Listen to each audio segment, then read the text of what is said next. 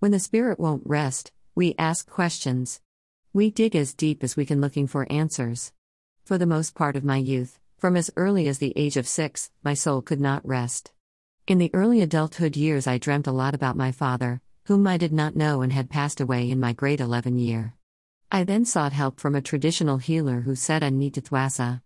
A lot of controversy around the traditional uku thwasa exists amongst the Black nation. Some support it and some call it an illness which can only be treated with psychology or psychiatric medication. Others go as far as to call it witchcraft. I believe it's a beautiful assisted or supported form of surrender. People need guidance from a mentor when they go through the surrender stage of life. Whatever term you use, surrender ain't a walk in the park. Spirituality has no color. We each have the duty to listen to God's call when required to do so.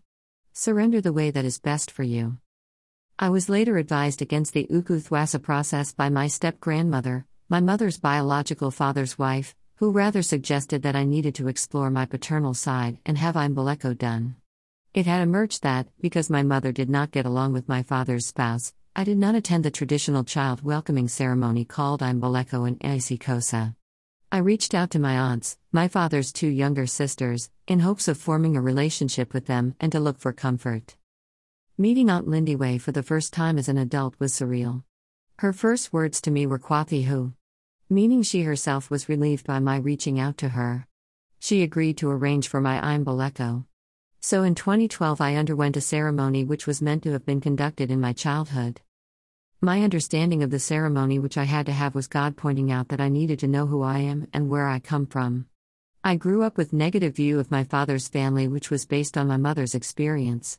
I needed to shake off all the narrative shared by my mother and focus on what is. That is, and always will be, in me flows the blood of the Voi, Dlamini, and the Faz, Gisina, clans. Certain traits are inherited and I could not shake off being different to the family which raised me. I was raised in a loving family environment with many members of the extended family, who loved and cared for me. It was a challenge to raise me though. I was definitely other. I giggled too much and too loud. I wanted to take charge of everything and direct who should do what.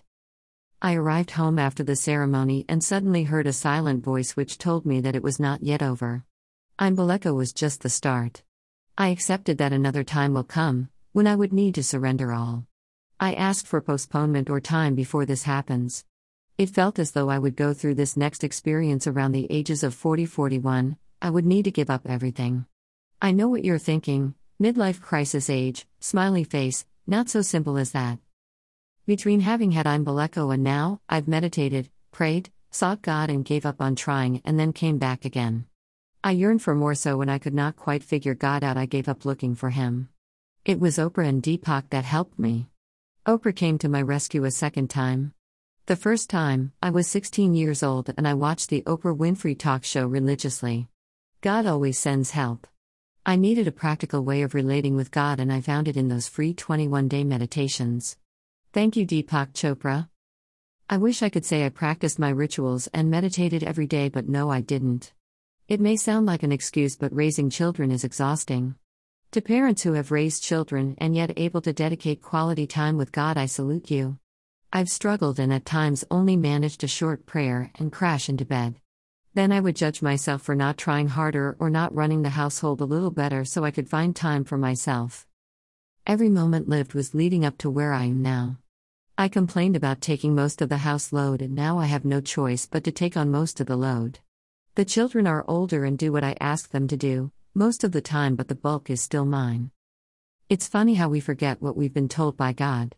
I only remembered about a month ago that, yes, I was supposed to surrender all, roundabout now. Of course we're not told what it will look like and what the exact circumstances will be. Let me tell you, the circumstances aren't great at all. I tried to prepare in the sense that I knew my marriage would not last. How do you prepare financially for the day your marriage ends and you have to make it alone? You save. The coronavirus hit and my husband lost his income. This turn of events was certainly not on the cards. I was devastated and needed to come up with a plan. I was not getting anywhere within my job. Although my colleagues encouraged and supported me, I was not getting significant results and I felt that my needs would not be met. I prayed and finally decided to leave employment to pursue a business which would allow me time with my children and bring in adequate income to not only cover my salary but the income lost by my spouse. Whatever I would do required full dedication and commitment. It also needed to be big as I was already falling behind on payments. How do you surrender your job, the only income you rely on? I trust God. I've kept this from most people, only telling those that I know will understand or not judge me harshly. The doubt creeps in when you have given up on what you are used to. As the world watches on, the banks start to call, the food levels start to diminish, and the very shelter hangs on the balance. What was I thinking? Was that me or you, God? Of course, the sequence of events says that it was God. I'm just not comfortable with the way it looks. So I pray that the lessons I am supposed to learn come quick so that this can all be over. We don't like prolonged pain or any pain whatsoever. Then a feeling of hope comes, and I know God's love, the most important love of all, is with me, through all the fog. I know that God wants me to learn fundamental lessons that will carry me through the rest of the years that I will spend here on earth. God also wants me to share these lessons with my children. The heartbeat is not as fast as it was in the beginning. I've had to teach myself to breathe. Worry could have killed me, yet I stand now in solitude and silence. I silence my thoughts every chance I get so I can only hear God. God has always come through for me in this manner. When I am absolutely quiet, having run out of all my ideas and plans. I've tried negotiating with God. This has not gotten me anywhere. The first lesson I had to learn is that God is in control. I cannot just say it, I need to believe it. It's a strange feeling, which I still need to get used to. I humble myself, truly acknowledging that God is in control. The next lessons do not really matter much when I completely understand and accept that God is in control. I only need to practice awareness and presence. Thank you, Eckhart Tolle, for this lesson. The only moment that counts is now. God is in control. Acceptance of this allows God to completely take over. It doesn't have to be pretty in the eyes of the world. It's God's mess, and only God can judge it. The most difficult thing about surrendering all control is that there is a part of me that longs for approval. I'm terrified of being judged because I've been criticized harshly by those closest to me. We are raised to believe there is only one way of living. Yeah, you're so free to choose your career, but this is what you have to do. Grow up, make a living, and stand on your own.